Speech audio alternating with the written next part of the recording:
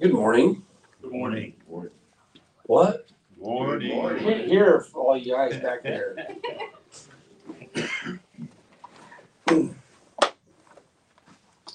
Psalm 32, we will be in today.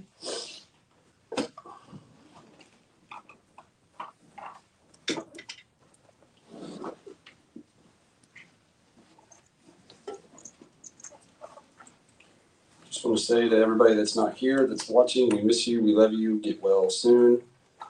If we get sick, we're still going to blame it on you.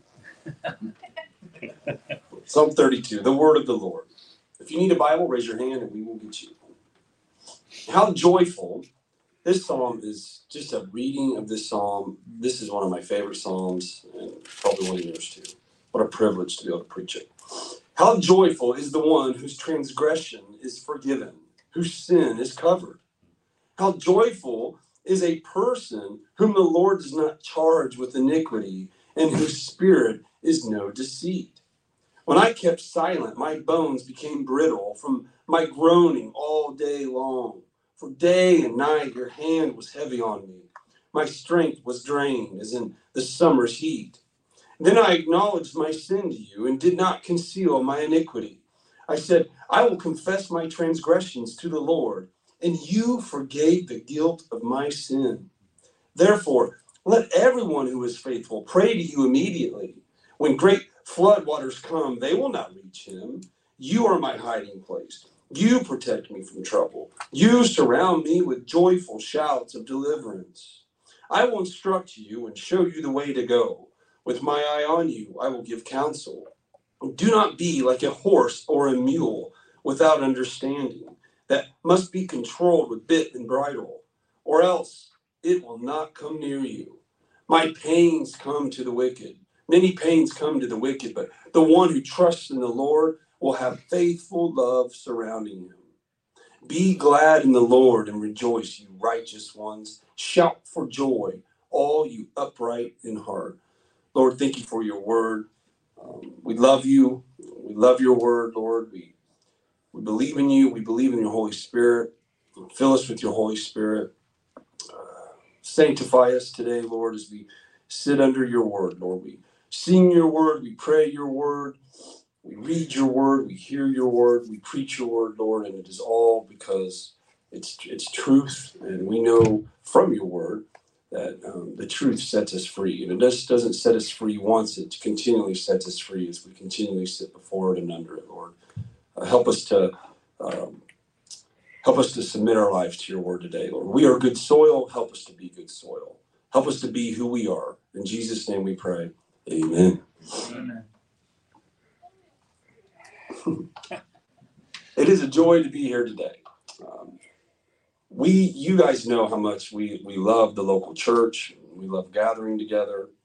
But all of that has many conversations I'm having with people. It's just, you just kind of double down and double down and double down. And with everything that's going on in Asbury, it's really cool to see a lot of people not being snarky, not being cynical, not being mean, highlight the actual local church. And that is ultimately our prayer, is that people would get saved, what's going on at Asbury, but that they would be pointed back to the local church. That, man, my prayer, and I'll just tell you, it's very specific. My prayer is that they would find a reformed, confessional, gospel preaching, gospel centered church, gospel culture church to just simply give their lives to, and to settle in for the long game, and to settle in for slow church and slow sanctification, and to settle into slow relationship building, and to see the beauty and the extraordinary of the ordinary, and to see the beauty in the mundane, and to see the supernatural in the natural. And so I hope that would be your prayer as well. But it is cool having a lot of conversations of just knowing that although Asbury is 15, 20 minutes away, and it's fine to go there. I mean, I went there. I felt like it was derelict of duty if I didn't go there, just because of just pastoring close and getting a lot of questions from all over the nation, actually, because people know I'm close, and so I'm getting a lot of text messages, emails, and phone calls. It's really cool, though, to know that we don't have to go there, though. We don't have to go stand in this huge line. I mean, the line is insane now. I mean, it's incredible. The line is incredible, way 10 times, 20 times longer than when I was there. But it is cool to know that you don't have to go do that. You don't have to go travel even 15, 20 minutes to another place. It's as we gather together and sit under the ordinary means of grace that God sanctifies his people. And it's how refreshing it is to know that. And so I'm super excited to be here with you guys today. Psalm 32, simple outline from David. David's outline is as follows. The joy of forgiveness. Then he goes into the first two verses, although they're first in the psalm, wouldn't actually be first. And you'll see that when I do my outline. But David's outline is the joy of forgiveness. Then he reflects on the heaviness of unconfessed sin. Then, of course, as David always does, and I know I'm making this point every week, but I think I need to, he never just thinks about himself or himself and the Lord. He always thinks about the people of God. And so he has this joy of forgiveness, and then he starts thinking back when he didn't have the joy. He had this heaviness and sorrow of unconfessed sin. Then he has as he experiences the joy of forgiveness, again, he doesn't just want it for himself. He wants others to experience it himself. And so he gives an exhortation to the people of God to confess their sins. And as he says, and I love immediately. And then he has an exhortation to the people of God to be glad and rejoice. So his joy, and then he remembers his sin, and then he exhorts the people of God to do what he does, which is repent. And then he exhorts the people of God to do what he does, and that is to rejoice in salvation. And so this is, I know it is every week. It's almost like the cry of our church every week is, Lord, restore the joy of my salvation. And I have a high joy of salvation.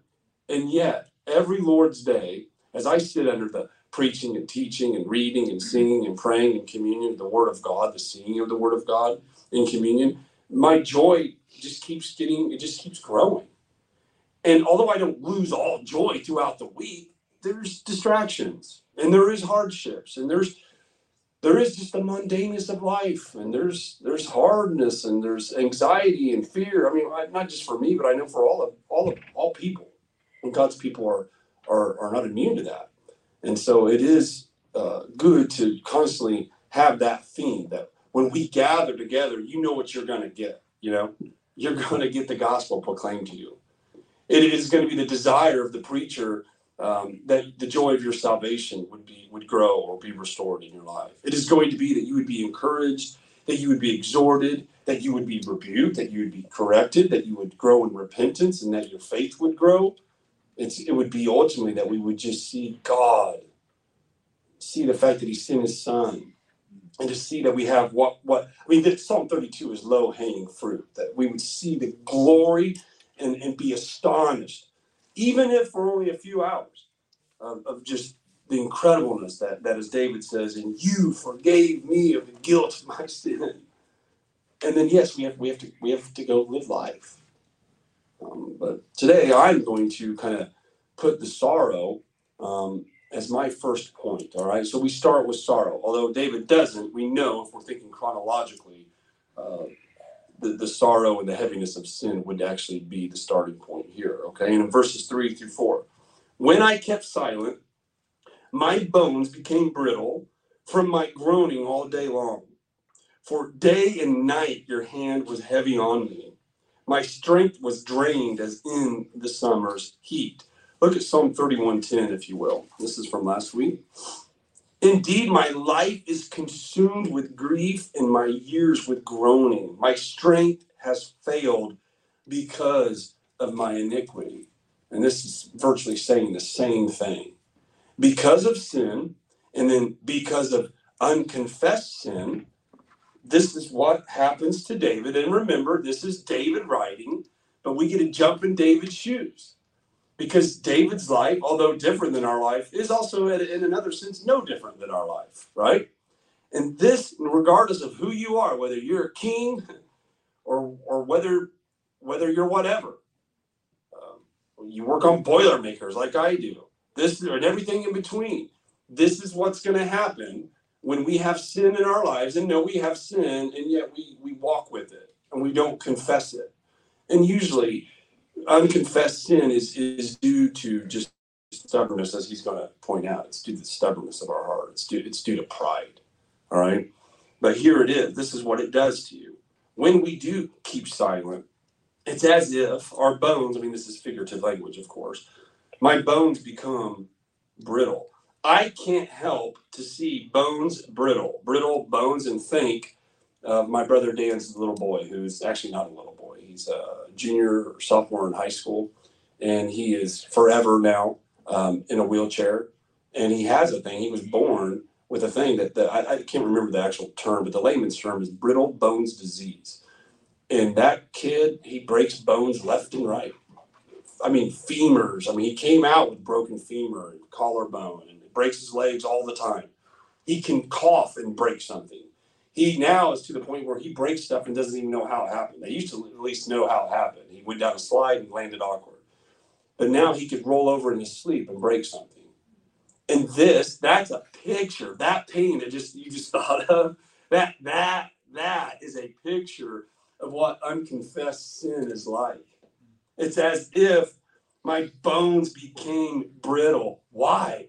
Because of all the groaning all day long, the sorrow and the heaviness of unconfessed sin.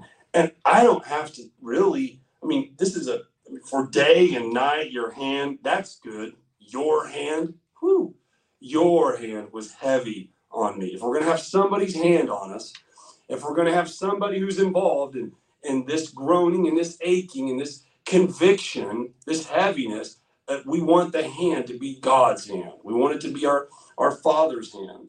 My strength was drained as in the summer's heat. Now, I could sit up here and talk for a while about just like sin and the heaviness of sin, but you guys know it. Every one of us in this room knows what it's like to, however we get there.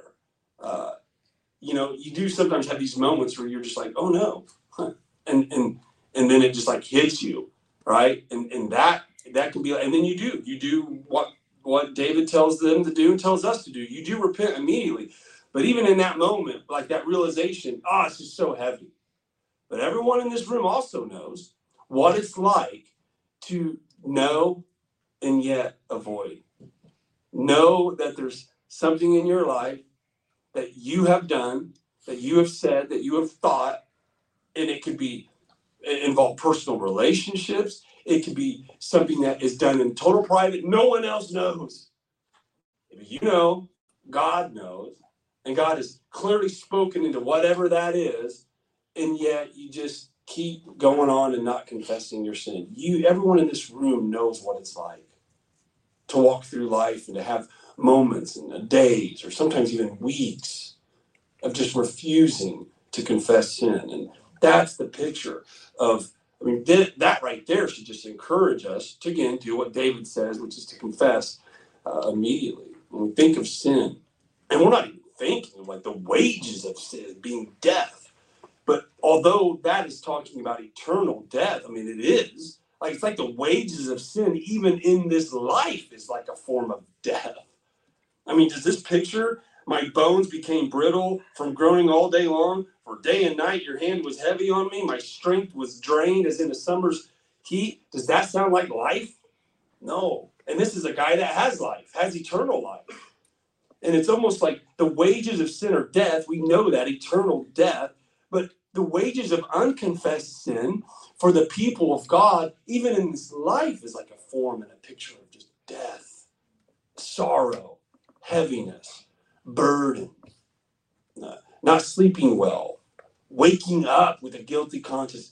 People always talk about going to bed with a guilty conscience. Man, I can sleep anywhere, anytime, any place. I've even learned with having 6 kids, I've learned how to fake sleep and just be dead. But man, waking up with a guilty conscience, I believe, for me, is the worst. That's what I can't. That's what I don't want. Because I'm so wore out when I go to bed because I'm a night owl. I'm just gone. But man, the waking up, man, with a guilty conscience is one of the worst things to keep doing day and morning in and morning out. So we know the heaviness of sin, but what a picture. It's just dry. It's just hot, dying of thirst, bones breaking, groaning, sorrow, heaviness. But look at the joy that begins in verse 5. This is the starting point. He feels the weight of sin. But it's God's hand that is on his life. God is the one guiding in his providential care, convicting David. And David says, then I acknowledged my sin to you. It took that type of heavy hand from God. Then I acknowledged my sin to you and did not conceal, did not cover my iniquity. I said, I will confess my transgressions to the Lord. And I love this. It's emphatic. And you forgave the guilt of my sin. That is incredible. That's it. That's all we need to talk about when we gather together on the Lord's Day, is that we confess our transgressions to the Lord and he forgave us. It's incredible. And that leads, you get the heaviness of sin and conviction and a refusal. And it keeps getting heavier. God puts, and by his providence and his fatherly care, his hand keeps putting more and more pressure. And David finally confesses his sin, and the Lord forgives him. And then it leads to this joy, right? Verses 1 through 2. How joyful is the one whose transgression is forgiven, whose sin is covered. So transgression is like rebellion. Your rebellion is forgiven, whose sin is covered. Notice this, all right? I will confess, verse 5, I did not conceal my iniquity. I did not cover my iniquity. And then he says in verse 2 verse 1 at the end, whose sin is covered. It's as we uncover our sin, God then covers it. It's amazing. And we know what sin is. It's usually hard to figure out. But it's a transgression. It's rebellion. They say it's missing the mark. I think we should be careful taking that too far. But okay, we have rebellion, transgression. Sin is covered. How joyful is a person whom the Lord does not charge with iniquity. And iniquity, think of words like twisted and perverted. Not charged with it. And whose spirit there is no deceit. And what that means is God's work is being done in the person's life. They're no longer walking around with the iniquity, with the transgression, with the sin. They're no longer walking around with it with a painted smile on their face. They're no longer walking around with it, judging other people that they know are doing the same thing they're doing, but nobody knows they're doing it in private. And they're no longer doing that. They're no longer little legalists that have a bunch of sin in their life. They're no longer the people that make mountains out of molehills and yet skip out on Theology 101, which is love God and love others. Which is always the most fascinating thing to see in the church, is the things people do, for the Lord, and yet they're not even doing basic Christianity 101. There's no more of that. And when we get over that, and when we don't do that, then of course, the starting point of no deceit is just confessing. It's just uncovering. And in that, there is joy. There is, our transgressions are forgiven. My rebellion is forgiven. My sin is covered by the blood of Christ. Oh, how joyful is the person whom the Lord does not charge with iniquity. And not only that, not only does he not charge us with iniquity, he charges us, and we know this is, here we go. What does he charge us with? If he doesn't charge us with iniquity, is now nothing? No, he charges us with righteousness, the righteousness of Christ, the great exchange, in whose spirit there is no deceit. I love this. I'm stealing this from a commentary, right? I will confess my transgressions to the Lord, and you forgave the guilt of my sin. It didn't remind me of this verse, but it reminded my commentator of this verse, and it is awesome. It's like this. Who is a God like you? The amazement of God. I'm amazed when a human being forgives me. Now, take that to infinity. And he says, this is out of Micah 7, verses 18 through 19. Who is a God like you? forgiving iniquity and passing over rebellion for the remnant of his inheritance. He does not hold on to his anger forever because he delights in faithful love. He will again have compassion on us. He will vanquish our iniquities. You will cast all our sins into the depths of the sea. Who? Well, Elijah will for my sin against him? Sure. God will. God will. And that's incredible. And of course, here's what I love, because he is going to tell the people to rejoice. And so there is this like, you should be joyful. But notice David. David at first just says, how joyful is the one? That's convicting. How joyful is a person? And we can look at our lives and be like, ooh, I'm not being very joyful. What am I doing? But man, you start thinking about why we should be joyful.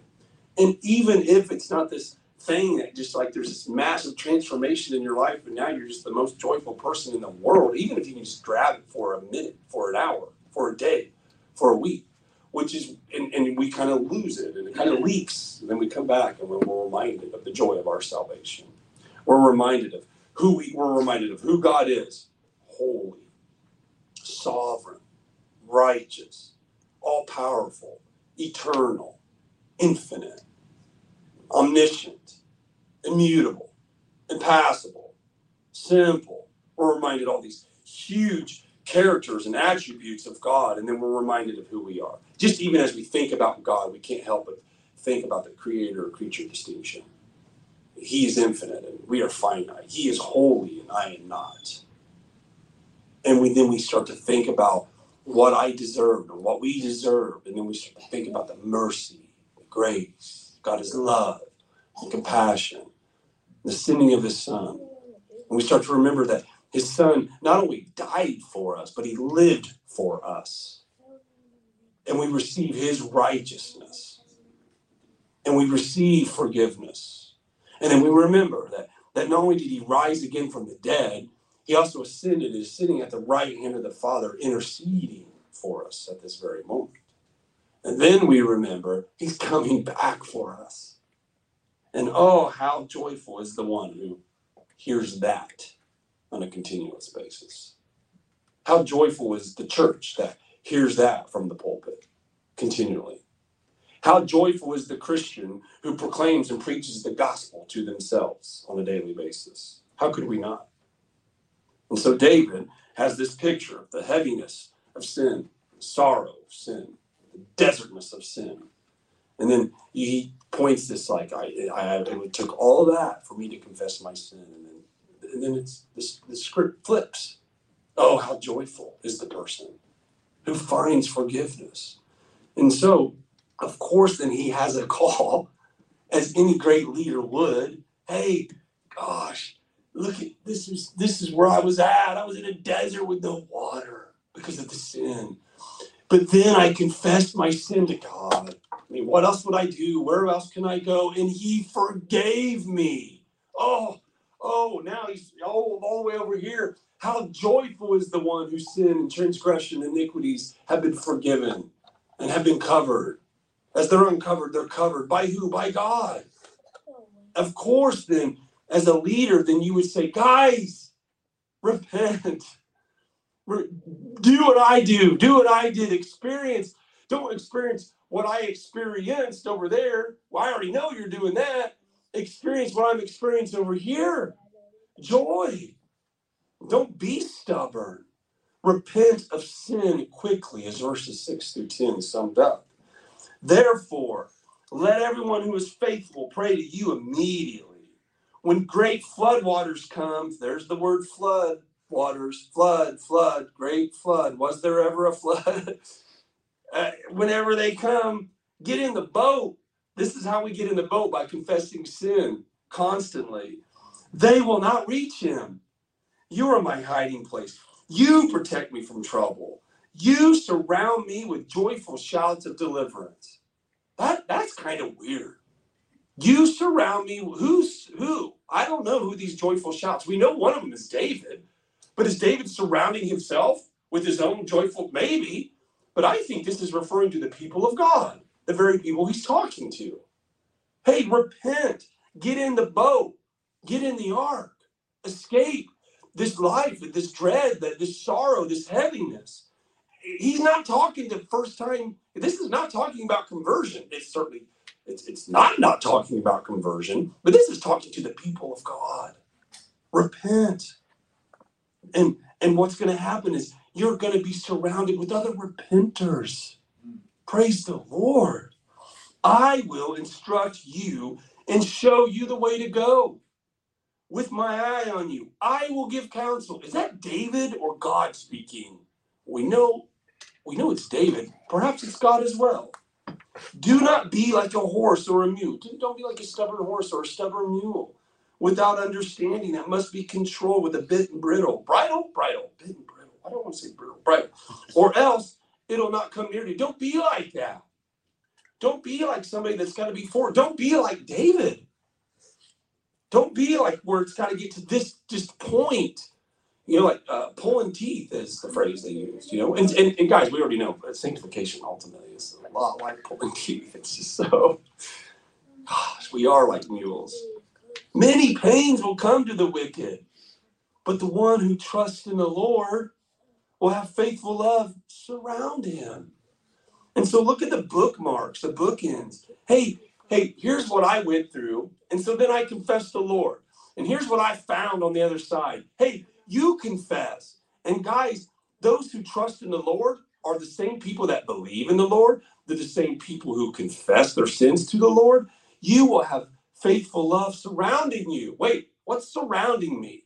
You will have joyful shouts of deliverance surrounding you.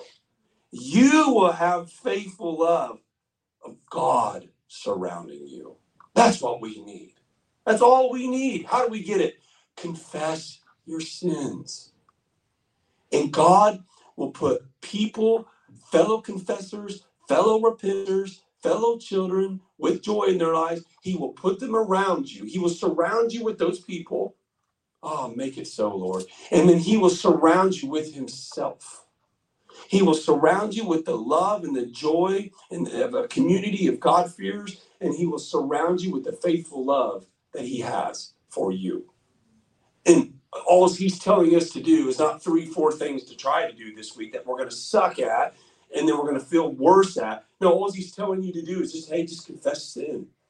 It's Luther. I'm going to botch the quote, but it's Christianity is a lifestyle of repentance.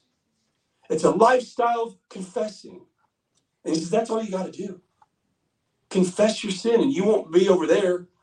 Confess your sin and you'll be over here. And you'll be surrounded with other people with joy. And when you go low, their joy will lift you up. When you go low, they'll proclaim the gospel to you. They'll proclaim Christ to you. They'll point you to Christ. They'll point you to righteousness, forgiveness. They'll point you to eternal life.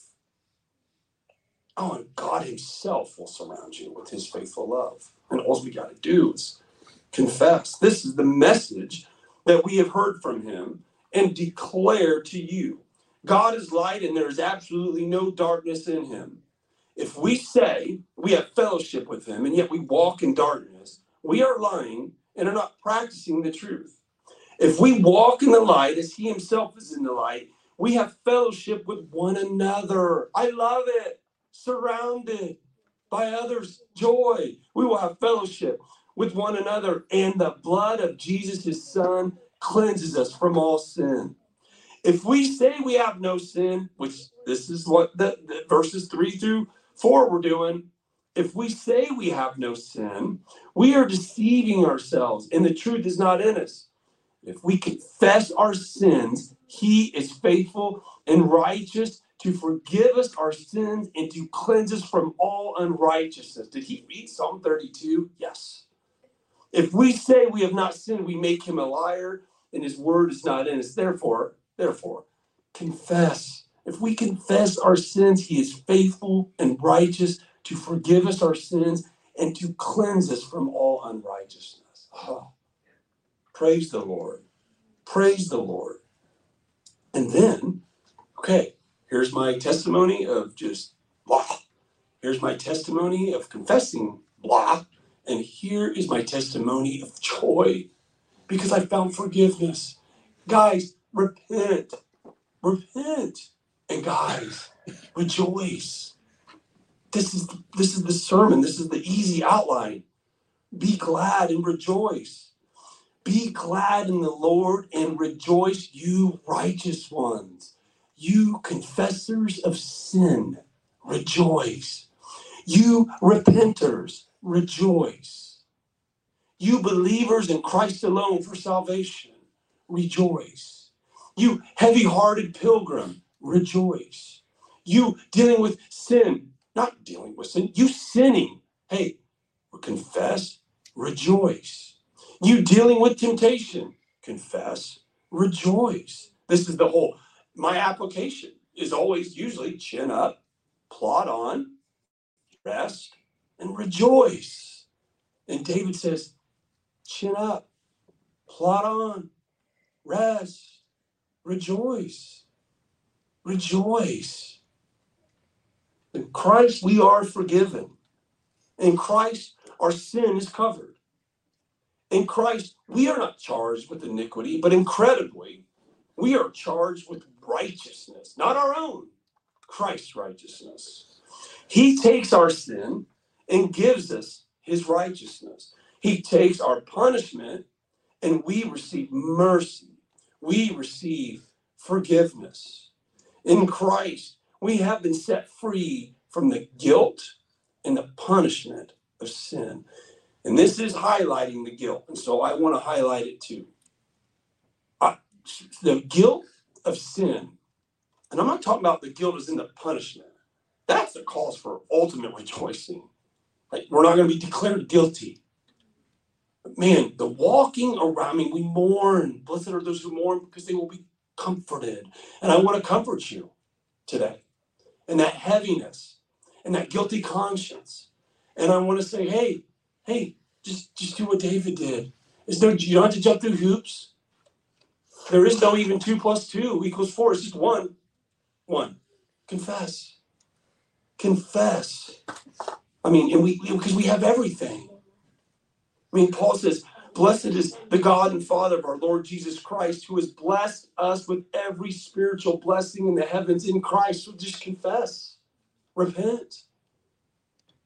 Here we have a picture of Christ in Isaiah. Yet he himself bore our sickness and he carried our pains. But we in turn regarded him stricken, struck down by God and afflicted. But he was pierced because of our rebellion, crushed because of our iniquities. Punishment for our peace was on him, and we were healed by his wounds. We all went astray like sheep. We all have turned our own way, and the Lord has punished him, Christ, for the iniquity of us all. He made the one, Christ, who did not know sin, to be sin for us, so that in him we might become the righteousness of God. Oh, you righteous ones, rejoice. You righteous ones, be glad in the Lord. Shout for joy, all you upright in heart. Who are the upright in heart? The ones who have no deceit. Who are the ones that have no deceit? The ones who are trusting in the Lord. Who are the ones that are trusting in the Lord? The ones that are believing in the Lord. Who are the ones that are believing in the Lord? The ones that are confessing their sin to the Lord. And they're seeing that salvation is outside of themselves. And although we still carry around heavy consciousnesses, and although we still carry around and deal with anxiety and fear, and we doubt that whether or not we're saved or not. We doubt, do I love God? Does God even love me? Well, when you get outside yourself and stop looking for your own strength and your own evidence for salvation, and you just look to the cross and you just look to Christ, rejoice. Yeah. Rejoice. Praise the Lord that salvation is not inside of you, it's outside of you. Elijah, you can come up. There is no condemnation for those that are in Christ Jesus. There is no future condemnation waiting for those that are in Christ Jesus. And I just want to say, hey, you can have joy in your life and not have this condemnation as you pilgrimage through this life. As you think of Jesus Christ and his life and his death and his resurrection and his ascension and interceding and his coming back for you. He's covered you. He's got you covered. In Psalm 51, which we're all familiar with, David says, "Be gracious to me, God, according to your faithful love, according to your abundant compassion. Blot out my rebellion, completely wash away my guilt, and cleanse me from my sin." And in this psalm, he says how joyful, he's pleading with God in Psalm 51. In Psalm 32, how joyful is the one whose transgressions are forgiven, whose sin is covered. How joyful is that person whom the Lord does not charge with iniquity, and in whose spirit is no deceit. Be glad in the Lord and rejoice, you righteous ones. Shout for joy, all you upright in heart. Why? Because Christ has erased the certificate of debt with its obligations that was against us and opposed to us. He has taken it away and nailed it to the cross. That's why. The whole point of today is that our joy, my joy, but our joy, would just be restored to us. We lose a little bit of it every day. And then we come back and we gather, and then we're reminded of it. And that, I pray today, is just one of those days for you that you can just kind of get out of the brain for just a little bit. The brain of like just the heaviness of just thinking about your life and all your mistakes and all your worries and doubts about potential and absolutely future mistakes. That you can sit and think about God. God, you forgave me from my sin. God, who is that? And then you start thinking, you're like looking in the rearview mirror. You're not staring at your navel and doing some weird, crazy examination, like unhealthy self-examination, but you're just remembering that Christ has forgiven you, and he will forgive you. And so that burden that you're carrying around, if you are, and you will, it's what life is all about. We sin. 2 steps forward, 1 step back. That you would repent quickly, and that you would find this joy. And then as you start to kind of lose sight of this joy, that you would remember the gospel, and that you would proclaim the gospel to your own heart. And then as you come and gather with us each Sunday, that your heart wouldn't get hardened to hearing the gospel, because those who have heard the gospel enough have clearly not heard the gospel enough. And that we would just be amazed week in and week out. The fact that our sin is covered, our transgression is forgiven, and that there is no iniquity. We're not being charged with iniquity. We're actually being charged with the righteousness of God himself. Praise the Lord. Let's pray. Lord, thank you for your word. Thank you for Psalm 32. Oh, the depth and the riches and wisdom and the knowledge of God. How unsearchable his judgments and untraceable his ways. For who has known the mind of the Lord? Or who has been his counselor? Who has ever given to God that he should be repaid? For from him and through him and to him are all things. To him be the glory forever. Lord, thank you for forgiveness. Thank you for covering. Thank you for righteousness. Thank you for your faithful love, surrounding us with your faithful love. Lord, thank you for surrounding us with joyful shouts of your people, joyful shouts of deliverance, Lord. Lord, help us to believe these things. We believe them. Help us to believe them even more, Lord. Help us, Lord, to be confessors and repenters. In Jesus' name we pray. Amen.